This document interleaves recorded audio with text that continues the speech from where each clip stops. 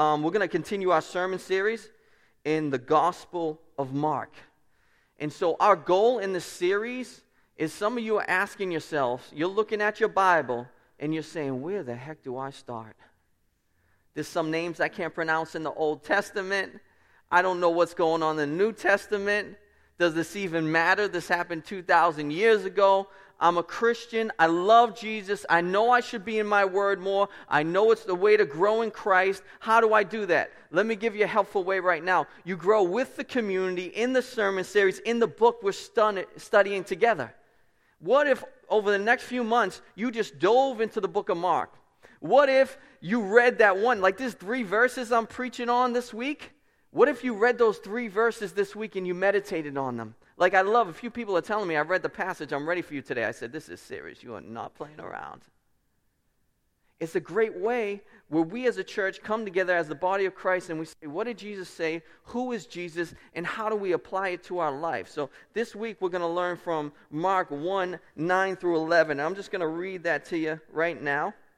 You can turn there if you would like. That's Mark chapter 1, verses 9 through 11. In those days, Jesus came from Nazareth of Galilee and was baptized by John in the Jordan. And when he came up out of the water, immediately he saw the heavens opening, and the Spirit descended on him like a dove. And a voice came from heaven, "You are my beloved Son, with whom I am well pleased." So this is the greatest baptism celebration we will ever see. Now, we have great baptism celebrations here, right? It's when we get the loudest as a church. I figured something out yesterday when a preacher was preaching. Because I'm always asking for amens, and no one's amening in here. It's just not how we roll. We get an amen once in a while, someone's moved a little bit. You guys amen by taking notes. I learned that from a preacher yesterday. There's note takers in here.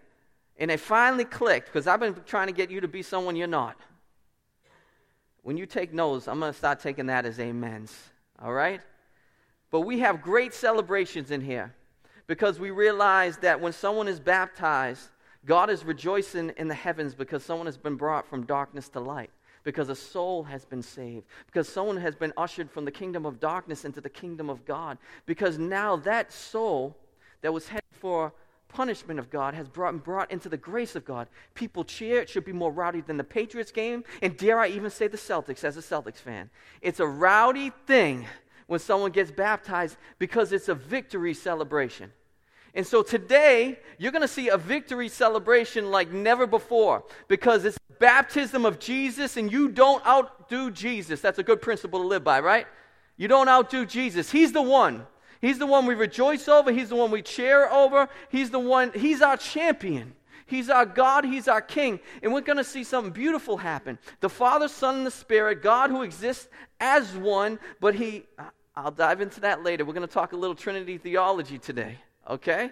Danny, you just popped up in the back. You like when I say theology. We see Father, Son, and Spirit interacting, rejoicing at what happened, you know? So I want a few things to happen today. The question might pop up right away. Why is Jesus getting baptized? Isn't baptism for the forgiveness of sins? Why is Jesus getting baptized? We're going to answer that question. You're going to grow as an everyday theologian today. Secondly, we're going to learn a little bit more about how God reveals himself in his Trinitarian nature and be able to put that into action. And of course, what we like to do in every message, if we don't walk away with not only the knowledge of God, but something we can apply to our life, application of faith to become more like Jesus and live as lights in this world, then we miss the text. So we're going to talk about things like, have you been baptized on your own free volition? I threw that in there on you. Should you be baptized? If you have not been baptized, I'll give you a quick yes, but ask yourself that question. Secondly, I want to talk about something that's been important that I've heard a lot of the members talking about, just the process of sanctification. Because when people think of baptism, they're thinking, let me get myself perfect so I can get ready for baptism. But the scriptures, everyone gets baptized dirty. It's the first step. You're not baptizing people in their perfection. You're baptizing them in their dirtiness. The sign of the Holy Spirit has started to work in them, and he's going to walk with them through the rest of their life. And so we'll talk about the process of sanctification. And finally, we're going to just talk about what the nature of a Christian should be when it comes to terms of the Holy Spirit working in us and what kind of nature he gives us. So let's start here. Why did Jesus get baptized? The first thing we're thinking of is baptism. What it symbolizes is the washing away of our sins. The old life going to a new life. It's, as John the Baptist we learned the previous weeks, he was calling people to repentance. It was the baptism for the repentance of sins.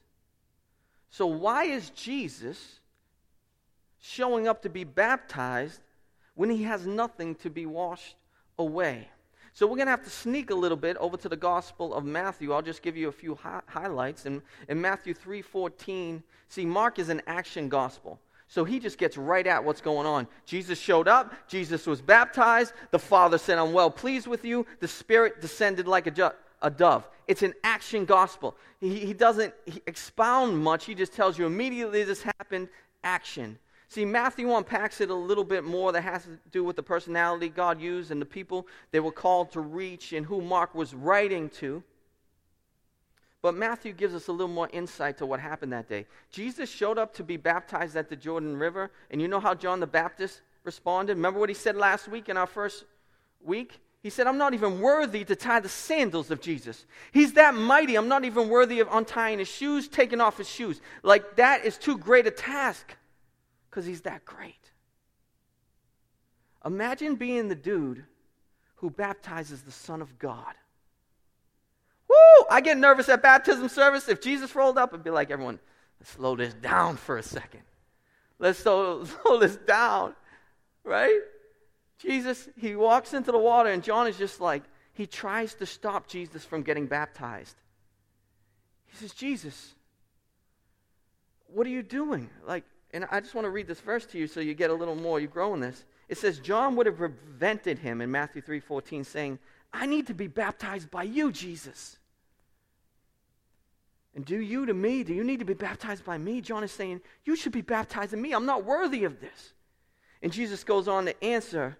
He said, let it be so now, for thus it is fitting for us to fulfill all righteousness. So I need you to hear two truths. If someone asks you, why was Jesus baptized? Because you're going to be a practical preacher. People are going to ask you this over coffee. People are going to ask you this over lunch. People are going to ask at work, why was Jesus baptized? Why do you believe? We need to be able to give an answer. So let's start here. He was baptized to fulfill all righteousness. Okay, that's the answer Jesus gives us. So let's unpack that just a little bit. We as people, and I read that in a devotional this week, and it's so helpful, and we'll unpack it more later to apply it to our lives. But we are always looking for events, right? Like, when is this going to happen, then everything's all right. When is this event? Oh, that event, everything's going to be fine. When that event happens, I will never fear again, I swear. When that event happens, I'm going to be the happiest person. When that happens, this event, I'm actually going to make another friend. I'll do it if this happens. We're looking for events. That one day, this event happens and everything is changed. What we don't realize is even with the work of the gospel, there was magnificent events. When Jesus died for the forgiveness of the sins of the world for all who would believe, that's a magnificent event. When Jesus rose again after 3 days, confirming the gospel was true, that's a magnificent event. But Jesus lived roughly 33 years of his life in a process of living perfectly and fulfilling all righteousness. Every day, every minute, overcoming every temptation, controlling every thought, loving people, caring for people, serving people. There was a process of perfection. During that process, he is fulfilling all righteousness. Next week when we talked about him being tempted by the enemy, so he would sin, he fulfilled the process, he fulfilled righteousness by overcoming the work of Satan. When he rightfully answered the religious leaders who were not even of the kingdom of God, and did it in perfect love and holiness, that was part of the process of fulfilling all righteousness. When he is baptized today, he's not being baptized for his sin. He's being baptized as the process of fulfilling all righteousness for our sin. Does that make sense to everyone? It was part of the will of the Father that he would be baptized in obedience, not for his sin, but for our sin, that he might fulfill all righteousness. Jesus constantly was saying, not my will. Father, what is your will? And his will that he would be baptized, that people would follow in his footsteps. So then we're baptized for our sin because Jesus fulfilled all righteousness. Does that make sense to everyone? That process, event there? That's the first thing. He was baptized to fulfill all righteousness.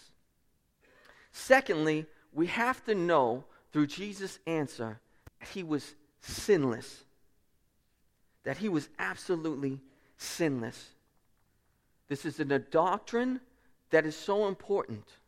There's certain doctrines that are revealed in Scripture that you can't take out or the whole foundation crumbles. Okay? We see all throughout the New Testament, we see all throughout the prophecies in the Old Testament that a lamb would be sacrificed without blemish, without sin. Jesus was sinless, and that's why today we can say we are forgiven. If Jesus committed one sin,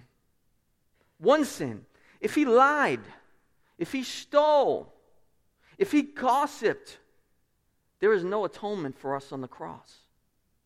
But we revel in the truth that Jesus was absolutely sinless, fully God and fully man. Do you guys hear that? So you come, two things. Why was Jesus baptized? Fulfill all righteousness, and I have to hold on to the second truth, that he was absolutely sinless. So that brings us into this baptism celebration. You know, I remember one of my happiest moments as a dad was when my two daughters got baptized. It was just a wonderful, wonderful thing. I got to be part of it. When you're the pastor, you're front row. And I got to see my two daughters be baptized. You know why I was so excited they're being baptized? Because they were being obedient to God. They were heeding the words of Jesus, who calls us to be baptized. Because I know that they understood that God was love and he sent his own son. I also was so happy that they realized they were sinners. It's a wonderful thing when your kids realize they're sinners and they need the cleansing grace of God to wash away their sins. And I still remember the celebration. I remember my daughters coming out of the water. I'm hugging them. I'm kissing them. Talia's all excited. I got the videos. I still watch them by myself and weep once in a while. You do that in private as a man.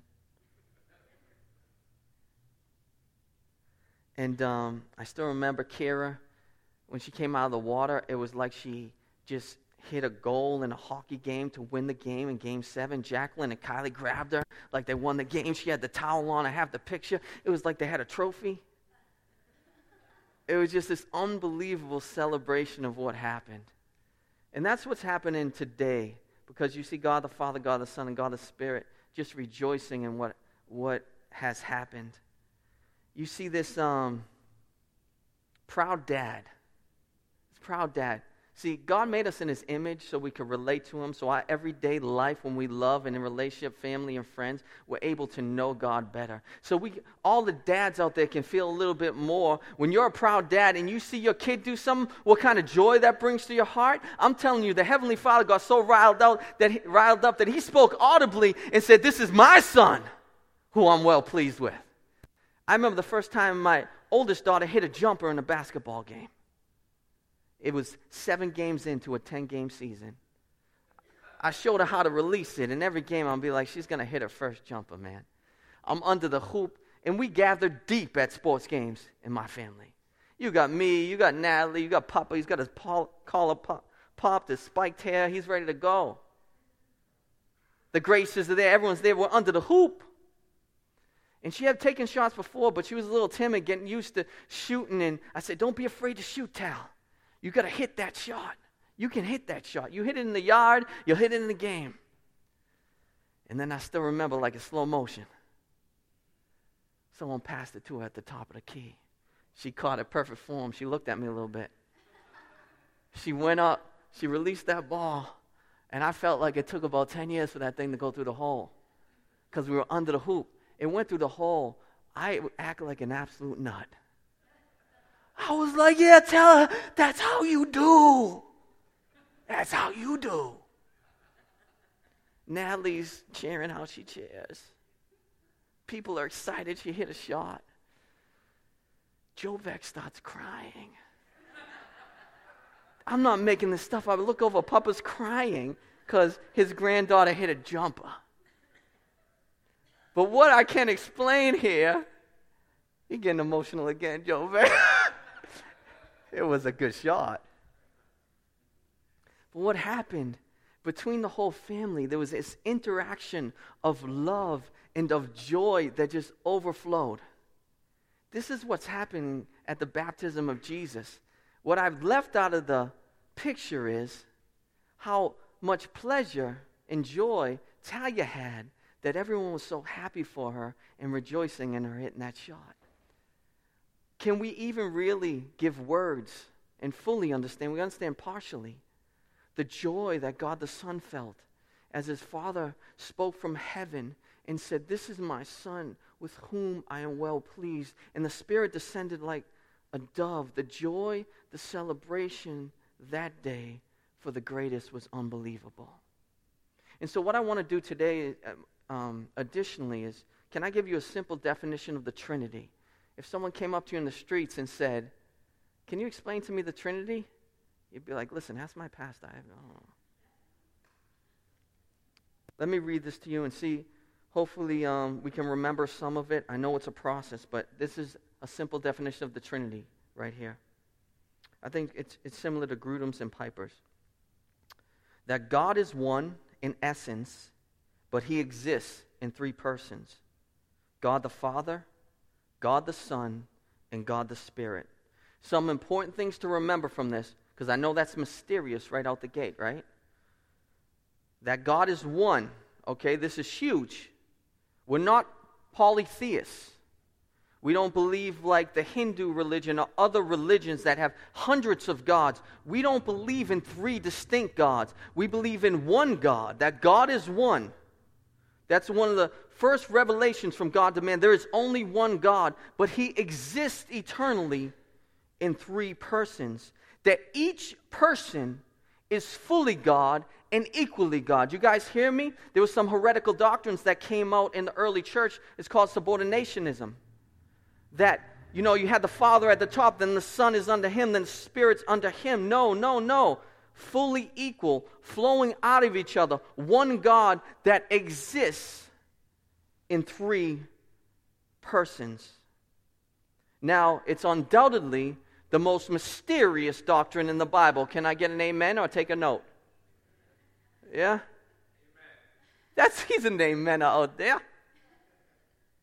It's mysterious. I'm not going to belittle that there's things revealed in Scripture that we don't fully understand until we are with God eternally. I mean, the Scriptures say that. Some things are for God to know now. We are revealed in part, and we see in part, and we see dimly. But we know certain truths, that God is one. He exists in three persons. John Piper says this, and once again, I understand this is just peeling it back a little bit more. So I don't expect to say this. I was questioning about the Trinity. I know it perfectly now. That doesn't happen with the doctrine of Trinity. You peel it back little by little in that process, and you begin to understand and see God more. So I think a key that is to help to peel it back a little bit more is to understand the difference between essence and persons. Okay? So God is one in essence, but he's revealed, he exists as three persons. So essence is this. Let me give you some simple, I think John Piper, this is the way you're going to remember it. That God is made up of the same stuff. That's deep, right? Deep stuff. He's of the same nature. of the same quality. He is one. He's made up of the same stuff. That's essence. That's inseparable. That's your one. That's the mystery of God. He is one. He is not divided. He is not different parts. He is not broken up. He is perfectly one. He is one God. We worship one God. The persons part is where the mystery unfolds more. So not like persons like we understand persons, okay? So right now you're like, that one's divided, this person's divided, everyone's divided. Not persons as we understand. We're trying to understand in a finite, human-like way. Persons in this way, that when the Father interacts with the Son, the Father says I, and he says to Jesus, you. When Jesus interacts with the Spirit, Jesus says I, and he says to Spirit you. The same with the Spirit with the Father. There is interaction within those persons where they are still one God, yet they exist in three persons. So that eliminates modalism. I'm throwing out some words at you, but you're going to grow as an everyday theologian today. Modalism understands the Trinity wrong. It thought God was in heaven, then he got into a different mode and became Jesus and died for the sins of the world. Or that the Spirit can turn in a different mode and go up to the throne and sit on the throne like Jesus. That's different modes of God. No, the Spirit is working in us and through us to build the kingdom of God here on earth. Jesus is on his throne. The Father is in heaven. Like, these are, what you see at the baptism is this. What do you see? You see three persons there, but they're one. Okay? That defeats modalism. You see Jesus, God in the flesh, fully God, fully man. You see the Spirit descend like a dove, and you see the Father speak from heaven. That defeats modalism. Do you guys understand that a little bit? I know I'm peeling it back, but this is going to help you. It's a process. We're in this for life. Right? The most helpful thing when it came to the Trinity for me, because you see this happen only a few times in the Bible, where you see every person of the Trinity on the scene. What do you see in Genesis 1? You see God the Father speak, let there be light. And creation begins. You see the Holy Spirit, it says, is hovering over the face of the waters. So all of the Trinity is involved in creation. You see in John 1, it says that all things were made through the Son. You see in Genesis 1:26, what does it say? Let us make man in our image, which is the word Elohim, which is plural, yet one. So you see the interaction, the revelation of the Trinity all throughout Scripture with the culmination of the baptism of Jesus. And so this is what's going on. One of the most helpful things I've learned is sometimes we're almost like Christianity is Greek mythology, so we project who God is by how we feel and who we are instead of understanding who we are by understanding who God is and we're made in his image. For example, some people say God made us because he needs us. God made us because he felt alone and he needed us. That's not true. That's spoken from people who have endured sin and loneliness and feel separated. God was never lonely. He existed perfectly. God the Father, God the Son, and God the Spirit. Perfect community, yet one for all of eternity. No beginning, no end. He created us out of an overflow of his love. And that helps you understand how you're made. You're made to live in community. Why do you want a family? Why do you want to be around people? You know, it's sin that makes you want to be alone all the time. That's sin. In Proverbs 22:1, it says, sin causes a man to isolate himself. A man who always wants to be alone is a sinful man. Not that you don't need times to get away. Everyone's like, man, what? This is serious. I can't be alone no more. Watch Netflix. I'm talking about the mark of your life is you're always alone. Sin isolates. Shame isolates. Guilt isolates. You start getting sin out of your life, you're going to start to want to socialize. A lot of you people tell me, man, I'm just antisocial. Yeah, you're sinful. You need to repent of that. You don't like people. You haven't forgiven people. You're hiding sin, so everywhere you go, like, they know, man. They know. They know I'm sinning. When I don't see people for 2 months, they're out sinning. They're ashamed. They're just at home hiding. You know? You're antisocial. We get antisocial when we live in unrepented sin. When you meet social people, they're people that get the grace of God and understand they're made in the image of God, and they want to be around people. They want to love people. They understand they need the grace of God every single day. And I'm talking to myself because my natural inclination is, I want to be alone. I want to be alone. I can't stand you guys sometimes. because of my own sin, right? I was just like, I don't want to deal with people anymore. I don't want to be around people anymore. I don't even want to deal with myself. Where can I hide? But to understand our nature and the deepened longings of our heart and the Spirit of God within us, the Spirit is always calling us to community because He has always been in community. Amen? That's what we got to understand. God is always calling us out of isolation. He's always calling us in the body of Christ. He's always calling us to fight for each other. What did Jesus pray? What did Jesus pray in John 17 when He prayed for His disciples? He said, Lord, make them one. Like we're one. Make them one like we're one. Like they can't be shaken. They can't be separated. They love each other that deeply. They rejoice in each other's victories. They fight when someone's down. They do all that. Let them have the love that we have as the triune God. That's how we're made. You want to live in joy? Run to community. Run to each other. Forgive each other. Allow others to forgive you. Show each other grace. Show each other the love that has always existed in the nature of the Godhead, Father, Son, and Spirit. So I want to give us a few things to apply to our life. I want to call some of us who have not been baptized on your own decision to be baptized. Because that's the pattern of Scripture. Okay? I understand. I'm half Italian, half Irish. They dunk you within 5 days of your birth. You get that holy water. I'm not saying that's a bad thing. I think one of the worst things we do is knock other Christians from different churches. That's not what I want to do today, but I want to tell you that the pattern of Scripture and what we kind of believe in here at Restoration Road is believer's baptism. That whatever age you can make your own decision, that I believe in Jesus, I believe He died for my sins, and I want to obey Him, that's when you should be baptized. So for some of you who are baptized as infants, I want to really call you today. October 8th, baby, put it on the calendar.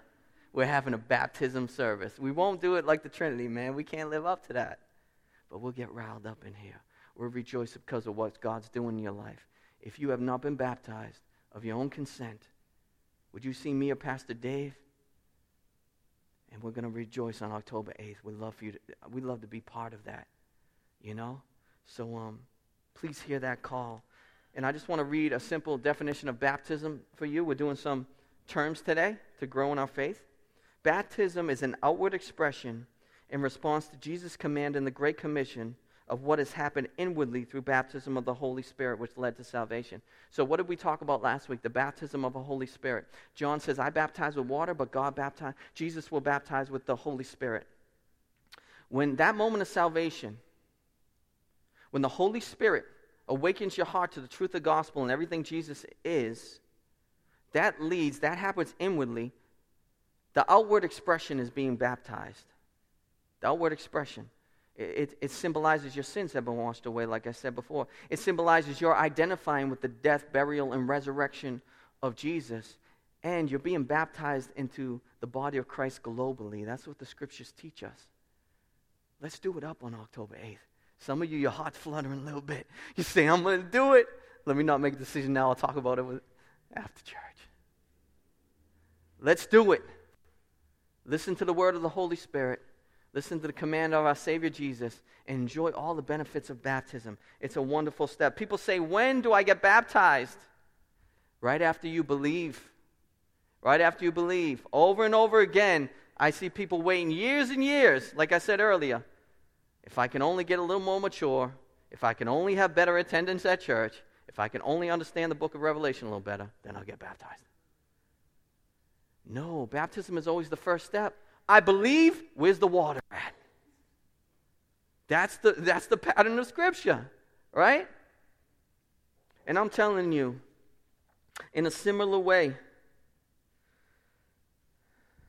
when we are baptized, the triune God rejoices that we're being ushered into the kingdom of heaven. There's a rejoicing going on. I wish we could tear back the heavens a little bit and see the angels rejoicing and God rejoicing. It says, over one who is saved, the heavens rejoice. And so let's think of this in a spiritual aspect also. Also, I want to talk about this process and event mentality. Because after you get baptized, some people think, I'm baptized Monday morning, I'm going to be a perfect Christian. Just walking into work like, you need love? Me, love, baptized, clean, top, bottom. I'm just clean. You know what happens? You wake up a sinner on Monday, right? Like, they lied to me. I'm supposed to be totally new. The process of sanctification begins, and you begin to walk as a sinner saved by grace, and the Holy Spirit begins to convict you and tear things out of your life and use people, circumstances, and His Word to change you. So I need you to hear this. And I've read this, Donald Whitney, I'll give him credit in a book I'm reading right now. He says people change 3 different ways.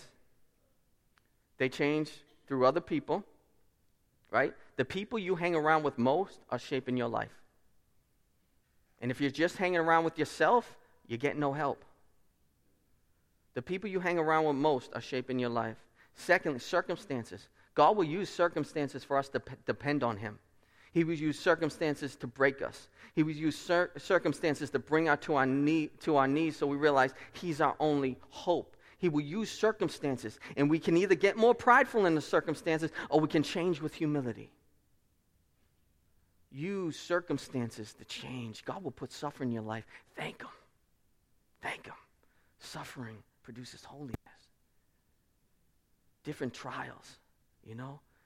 In James 1:2-4, it says, count it all joy, my brothers, that you meet trials of various kinds, because you know that the testimony of faith produces steadfastness.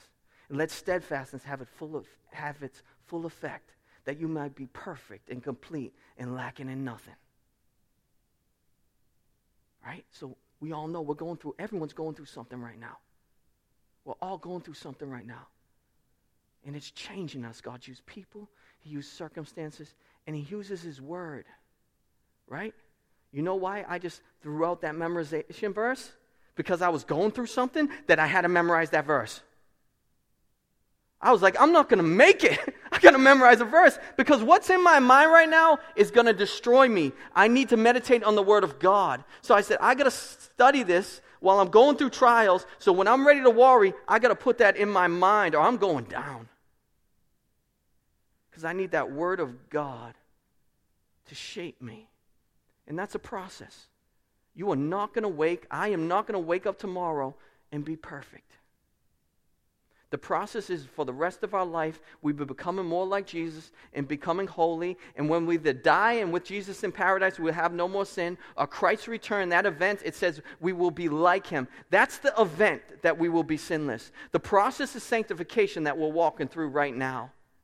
Where we're trying to repent of that lust. When we're trying to stop being sneaky and steal. When we're trying to stop loving the riches of this world more than we love God. When we're trying to stop cussing out our spouse when we should be loving and patient with them. When we're called to share the gospel with someone, but we're still acting like cowards. And the Holy Spirit is saying, no, that's not my way. That's not the way of Christ. Repent and come home and walk like Jesus, because that's where you'll find joy. That's where you'll change the world. And that's where you'll change your family for good. That's what God is doing in our lives. That's what He's doing. I remember Joe Vec, I call him when I need landscaping help. So there was this bush in my front lawn. I said, this bush needs to go. There was a set bush right here, and there's the little bush that was just throwing off the symmetry, and it bothers me. I'm OCD. It's crazy. So I said, Joe Vec, come over. We got to get this bush out of here. So he shows up, pop collar, hair. He's got better hair at his age than most guys have at 20. He shows up ready to go because he loves it. Sleeves cut off, let's do this. 2 shovels from 1922 that his great-grandfather gave him. Let's do this. So I hate yard work. No matter what I do not like yard work. I envy these men that wake up, just look at the sun on the lawnmower, just clipping stuff. Like, what do? Just enjoying life, dog. I can't get there. So there's this bush. And I realized it was going to take a long time to get this bush out. Or maybe I didn't because my emotions were so crazy. I walked up to this bush. The plan was to take this bush out. I grunted and started trying to take this bush out, manhandling, grunting, and Joe Vector's looking back, what is this dude doing? And I just kept ripping it out, and I pulled back frustrated. I was like, this is ridiculous. I went back at it again. I'm going to pull this thing out. I don't want to deal with this. It's Saturday afternoon. It's going to take too long. Get this bush out. Joe Veck looked at me and said, you're trying to do something in 2 minutes that's going to take a half an hour. That's our Christian life. We're trying to do something in 2 days that's going to take 20 years for the Holy Spirit to work in our life. Know what I needed? I needed help and I needed time. Joe Veck was the help, and I need to let it take as long as it needed to get that bush out. Some of us are living life like this.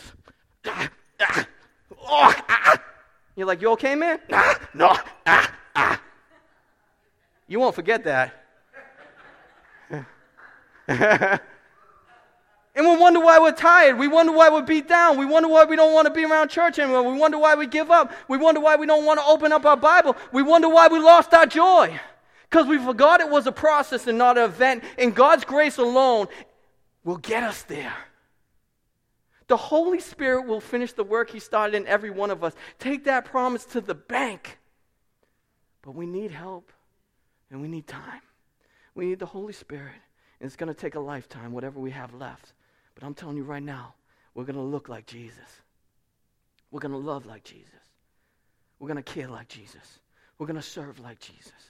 We're going to be lights in a dark world because the Holy Spirit has got a hold of us. And finally, I've been reading through Jonathan Edwards' Religious Affections for like 10 years because these brothers wrote like in Old English. You read one page, it's like reading 300 pages. I'm not lying. Try it out. But he said something in his book that hit me the biggest. He said,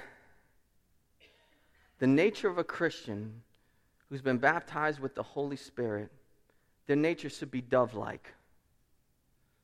Should be dove-like. There's a detail we might have missed in this text. The Holy Spirit descended like a dove on the shoulder of Jesus, doing His work, pointing to the greatness of another. You know, if it was us, we want that to be a war eagle, right? Or the helmet. Just land. It's a dove. It's a dove. And that was not just something that happened by chance. God was revealing to us something about the work of the Holy Spirit and the nature of a Christian. That we're called to be more dove-like. I know it's hard as a man even to say that. What do you want to be more dove-like? Right? But I want to read this quote. I want to read this quote from Jonathan Edwards that was really helpful to me because I know Jesus had this gentle, dove-like spirit about Him, and He saved us. That's how you conquer. You don't overcome darkness with darkness. You overcome darkness with light. You don't overcome evil with evil. You overcome evil with good. That's what Jesus taught us. So I want to read this to you if you just take a moment to listen. The definition of, he's talking about being dove-like.